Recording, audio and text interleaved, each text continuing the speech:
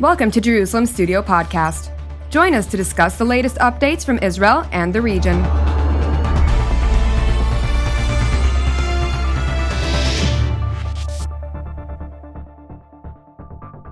Shalom and welcome to Jerusalem Studio.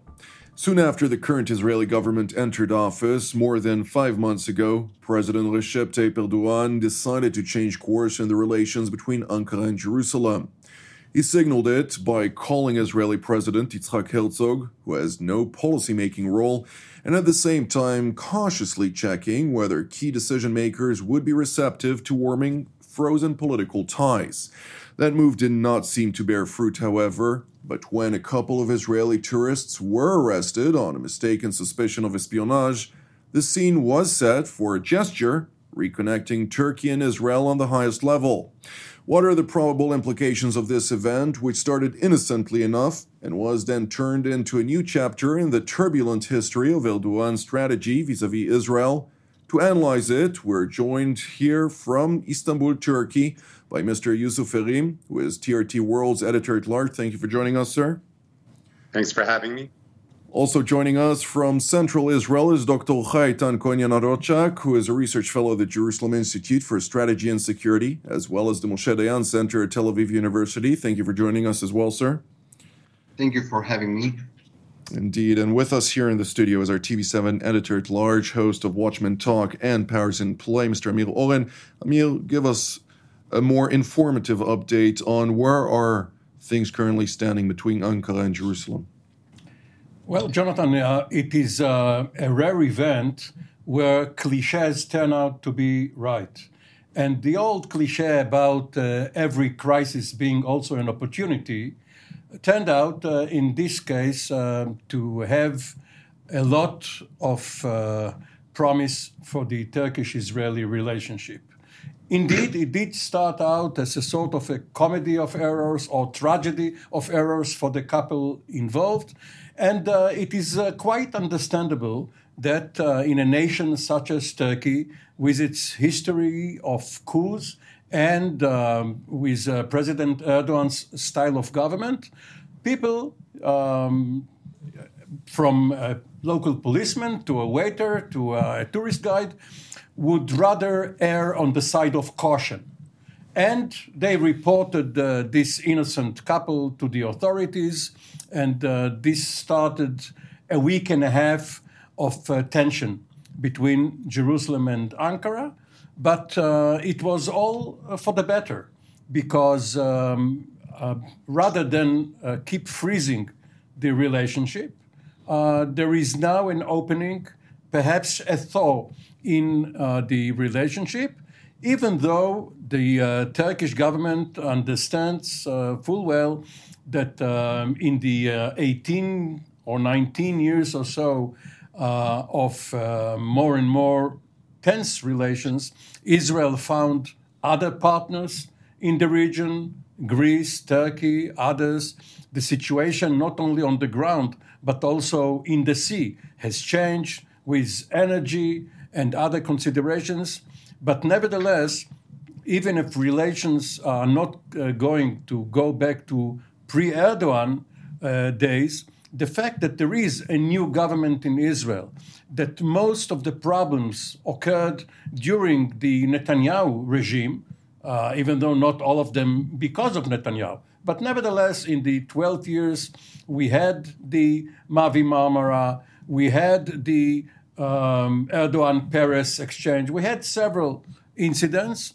Now the time seems opportune for a rewarming of relations. Indeed, with plenty of challenges to this unique relationship. Pre-2004, of course, Israel-Turkey relations were described as strategic partnership with significant consequences to regional developments. Mr. Erim, when we're looking at the two phone conversations that were held, respectively, between President Erdogan and Prime Minister Naftali Bennett here in Israel, and then subsequently to that, a phone conversation between the Turkish leader and his Israeli counterpart, Yitzhak Herzog, we saw very warm statements coming out of Ankara and more cautious statements, even though quite warm, all things considered, coming out from Jerusalem with regard to intentions. Now, when we see the statement, the presidential statement from Ankara coming out, President Erdogan actually referred to Turkey-Israel relations as of strategic importance to regional peace, stability, and prosperity, something that, of course, was not even within the dictionary, if you will, in recent years, considering the chill relations between the two countries, which that is, of course, an understatement. Well, first of all, the foreign ministry of both countries need to be congratulated for their cool, calm, collected and pragmatic attitude towards this whole affair, because it could have very easily spiraled out of control, turned into a much more public spectacle with finger pointing and accusations, and it could have gotten ugly. But both sides are very, very experienced, and they went about their affairs in a cool, calm way, keeping the channels of diplomacy open. And we see now something that should have been a negative situation turning into a positive situation with two top-level phone calls in between both countries. Now, as you stated, the Turkish president talking about Israel-Turkey relations being paramount for regional security and stability. I think there's definitely a changing understanding in the Middle East, not only from a Turkish perspective, but I think a changing dynamic and a changing understanding as a whole. And we're seeing this unfold right now in slow motion, maybe even a little quicker. Fast forward, we've seen in recent days the Turkish foreign minister go to Lebanon, go to Iran, the Bahraini foreign minister come to Turkey, the MBZ, the Abu Dhabi Crown Prince Mohammed bin Zayed is also has arrived in Ankara as well. So these are very, very important meetings, and I think the general understanding that there's going to be less U.S. engagement going forward, the general understanding that there will most likely be a return to the Iran nuclear deal, the understanding that Iran has capabilities of being able to strike a very important facility like Aramco from thousands of kilometers away, many countries watching the U.S. withdraw from Afghanistan and seeing the Taliban take over and seeing the ensuing chaos has left many of these regional actors with the understanding that when left to their own devices, they need to make new security arrangements and new partnerships going forward. And I think that's the understanding in Ankara, that's the understanding in Abu Dhabi, and that could quite possibly be the understanding in Israel and other countries as well. Indeed. Dr. Konya Rochak, what is your perception on this? Well, first of all, I would like to tell you that from my perspective, every cloud has a silver lining, meaning that despite the fact that we have experienced such a negative thing, at the end, I'm also glad that the Israeli tourists were released. But I disagree with Mr. Erim regarding congratulating the ministries of foreign affairs. I think the real thanks should go to the intelligence agency. In Israel, we already have seen that Yediot Ahronot made this very important news. I mean, we could hear from them that the Mossad had David Barnea had to intervene in that affair, and only thanks to his intervention, the Israeli couple, the Israeli couple released. And from my perspective, this particular case, unfortunately, from my understanding, was used as a trump card against the Israeli Mossad. Approximately a month ago, we all happened to see that in Turkey there was an affair called the Mossad affair, where 15 men were accused for spying for the Israeli Mossad. And later than that, Turkey basically asked for some explanations. Israel ignored. And as a result, what I understand from this current affair, that the Turkish authorities seized the opportunity of the custody of the Israeli tourists, and they basically dragged the Israeli intelligence agency to the negotiating table. So from my perspective, what we have seen here, that there were some, as far as I understand, undeclared negotiations between the two intelligence agencies.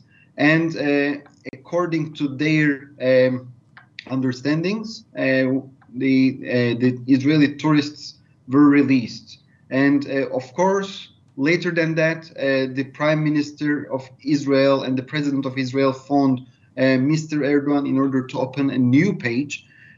But I'm again very much skeptical regarding this new page, because I wish that we could speak about a normalization, and we could build this normalization onto something positive and not onto a mistrust between the two countries.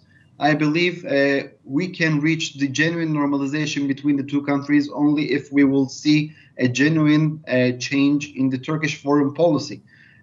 From the Israeli perspective, we would like to see that Turkey should basically get rid of the Hamas in Turkey, and only then I believe that there would be a real normalization between the two countries. Well, we were amongst the first, if not the first, to report on that conversation between Hakan Fidan and Barnea. And I'd like to hear from you, Mr. Olin, when we're talking about specifically whether this was truly an innocent affair or an orchestrated affair. People seize the opportunities out of any situation. What can you tell us about that, and how should we look at this situation at this stage? Well, the more you know the world, the organizations, the countries, the decision-making process, the more you know that conspiracies usually have no place. It's bumbling. People are doing things because they are in the dark. They are afraid of the supervisors. And one should not see it as a plot. It was neither a plot by Israel to disguise two bus drivers or to disguise two spies as bus drivers, nor a plot by the Turkish authorities to capture them in order to release them. Now, 2 points, style and substance. The first several years after Turkey and Israel fell apart, they were undergoing a very ugly divorce. And as is usual in most such cases, emotions ran high. Now enough time has elapsed that the relationship can go back to being somewhat friendly without the parties remarry each other. They will always be my ex, not my wife, now remarried, but nevertheless there's a place for civility in the relationship. Now, as for substance, President Erdogan up to now has not been known for generosity or magnanimity.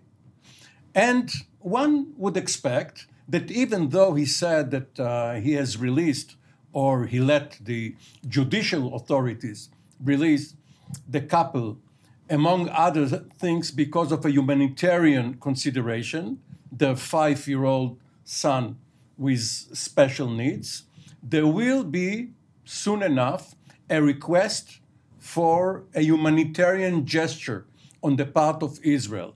For instance, letting some medicine or material into Gaza for the population, which Israel in the past has allowed, but only through its own port in Ashdod. The real problem between the countries was that Erdogan insisted on transporting whatever he sent to Gaza directly, not going through an Israeli checkpoint. And they will find a formula, a humanitarian gesture for a humanitarian gesture, which will give Erdogan the achievement of appearing as a patron of the population in Gaza, not necessarily the Hamas regime there, and Israel would use it in order to improve relations. So what is unique here? Because this humanitarian gesture has also taken place between Israel and Lebanon, Israel and Syria, other countries around the region within the context of countries that do not have normalized relations with Israel or are even enemy states. What is so special to this situation? In Lebanon and in Syria, Israel has directly helped the population. In Syria, due to the civil war, thousands of inhabitants came to the border in order to get medicine, hospitalization, and such. I'm speaking more specifically about the exchange of prisoners for humanitarian reasons that occurred between Israel and Syria just not recently ago. Well, this is minor. This is probably because the Russians asked Israel to do it. There is no improvement in the relationship between Israel or Jerusalem and Damascus, even though for Israeli strategic considerations, Bashar Assad is better than the alternatives. And Israel has told the Russians that it will not try to topple Assad. But with Turkey, the third party, the Palestinian population is going to be helped, and this is in Israel's national interest as well. So it's a win-win situation. Indeed. But with that being said, in the phone conversation between President Erdogan and Prime Minister Naftali Bennett, one of the points that were highlighted in that conversation and something that people in the know have unveiled to us is that when President Erdogan raised the subject of the Palestinians, Prime Minister Bennett dissuaded or refused to answer directly, something that indicates that Israel is not very keen on making the Palestinians as the key ingredient for the improvement of relations between Ankara and Jerusalem. Mr. Harim, how do you view that? I think maybe it might be a little too early. I think more confidence-building measures are definitely needed before thorny issues are tackled, and the Palestinian issue is something that could be compartmentalized or maybe carried more to a multi-platform level rather than talking on a bilateral level. Now, when the new Israeli government came in, one of the things that we said on previous program was that they were a new page, a new participant at the table. But I think the recent dynamics, the changing dynamics of the region, is not only a new participant at the table, a new table has been set for both parties to be able to sit down and talk about, whether it be the changing dynamics in Syria, as we mentioned, changing dynamics in the region, the general view that there's going to be less U.S. engagement. When we look at the next 10 years, the next 20 years, the amount of American engagement today will always be more than the amount of American engagement in the next 2 decades, seeing as it's expected to wind down. And this is the general perception. So there is a lot of bilateral interest between Israel and Turkey that can be talked about. And especially early on in this rapprochement process, if this is going to be a viable and sustainable process, it's probably smarter to work towards strengths rather than begin and tackle very, very thorny subjects, because there are thorny subjects on both sides. There's subjects that Turkey wants to tackle that are thorny, and there's going to be subjects that Israel wants to tackle that are thorny as well. But I do think that bringing up the Hamas issue with Bennett was a test of the parameters of what would be talked about if a top-level meeting were to take place in the future. And I think that Bennett stepping away from that issue has set the understanding that the Palestine issue for now is off the table. And I think the understanding in Ankara is if they want to move forward, that other issues that are bilaterally easier to sit down and discuss would have to be an opening for this type of initial meeting. Indeed. Let me interject for a second. When Yusuf talks about Palestine and Hamas, they are not one and the same. Bennett, for his domestic political reasons, doesn't want any rapprochement with Mahmoud Abbas, with the Palestinian Authority president, who controls Fatah. Erdogan tries to improve the lot of his counterparts in Hamas. Hamas, of course, is the enemy of Mahmoud Abbas, and the Egyptians, because Sisi is against the Muslim Brotherhood, is also more in line with Israel and the Palestinian Authority. So Erdogan doesn't seem right now to care about the Palestinian community in general, but more about his ideological brethren in Gaza. And for Bennett, none of them, Hamas, PA, none of them right now are on his plate because he is afraid of Netanyahu. Indeed. I'd like to hear, though, Dr. Koine Narochak, also from your perspective, but beyond that, to what degree we hear in Jerusalem plenty of senior officials who are communicating behind closed doors about, of course, there are concerns with regard to Turkey, and at the same time, there are significant considerations with the fact that Turkey is a strategic player in this region. It is a significant player in this region that is not going away anytime soon. Sure. So how does Israel actually deal with such a situation where there's an open opportunity for a rapprochement possibly, but at the same time, there are also other actors in the region, some of which are indicating their will, including Gulf Arab states, on rapprochement with Turkey for their own interests, but also other actors, including Cyprus and Greece, that are more concerned about the situation and do not necessarily review this situation in favor if Jerusalem were to improve its relations with Ankara. First of all, I think that we should acknowledge the importance of Turkey as a regional player. Israel and Turkey, they basically established their relations in 1949, and in order to have proper diplomatic relations with Turkey, Israel did not sign a peace treaty. This is very important.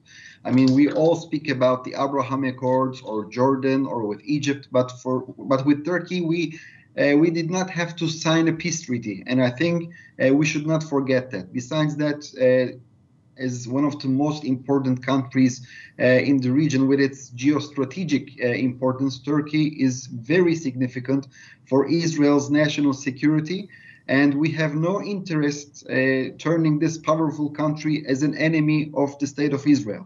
So first of all, I would like to put this fact on the ground, okay? But besides that, Turkey also has to understand a new reality in the Middle East. Israel is not the same Israel that it was in 1948. We are not an isolated country anymore. We have new friends in the neighborhood. Our new friends are, United Arab Emirates. Maybe it's not declared, but the Kingdom of Saudi Arabia, they opened this new air corridor for us, which should not be taken for granted. And besides that, Greece, Cyprus, and even Egypt. So this is a new fact on the ground, and Israeli position, I mean, Israel is stronger than ever. So also the Turkish decision makers have to internalize this fact and act accordingly. We will not run to the arms of the Turk. We will not run towards the arms of the Turkish decision makers as we did in the past whenever they wanted. So today Israel has alternatives, and that's why now we are in a position that we can ask something in return. What we are asking is, from my perspective, is very logical, very legitimate. Turkey should distance itself from the Hamas terrorist organization. And I also would like to mention that we also have to make it very clear to our Greek and Cypriot friends that our rapprochement with Turkey will not come at the expense of our relations with them.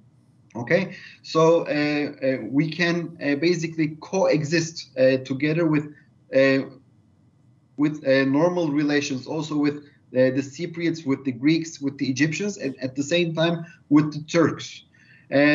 So besides that, I also would like to mention another issue regarding the phone call between Erdogan and Bennett. If you may, in one sentence.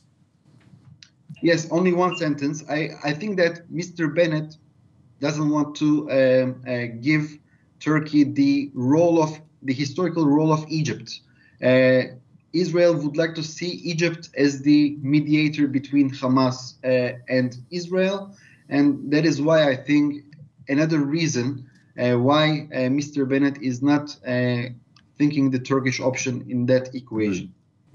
Mr. Owen, we're drawing near to the end of the program, and unfortunately there is plenty of what to talk about when it comes to Israel-Turkey relations. But one of the points that I think that are very important, and Mr. Harim did mention very briefly in his opening remarks regarding Mevlut Çavuşoğlu, the foreign minister of Turkey, traveling to Iran, Lebanon, and other countries in the region, and holding separate meetings also with MBZ and others.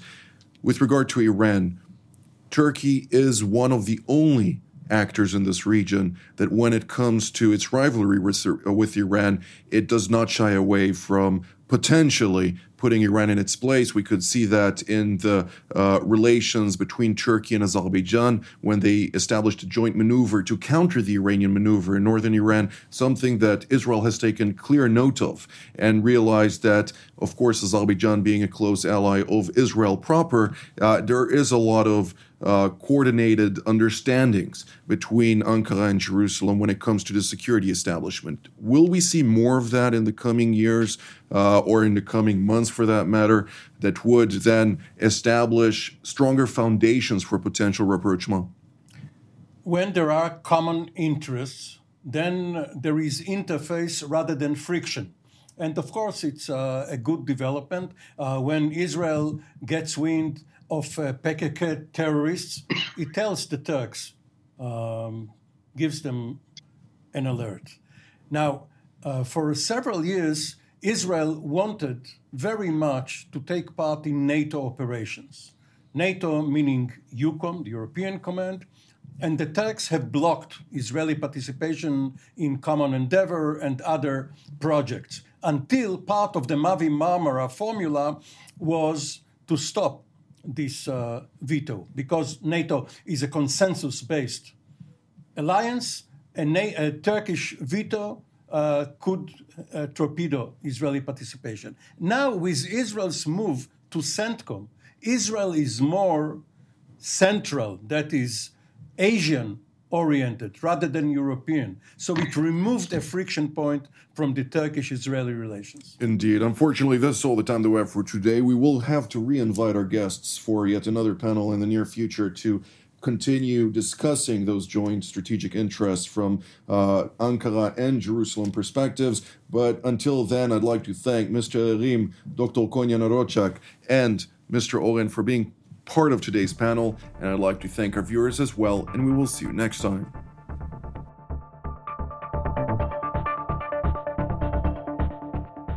Thank you for joining us in another Jerusalem Studio podcast.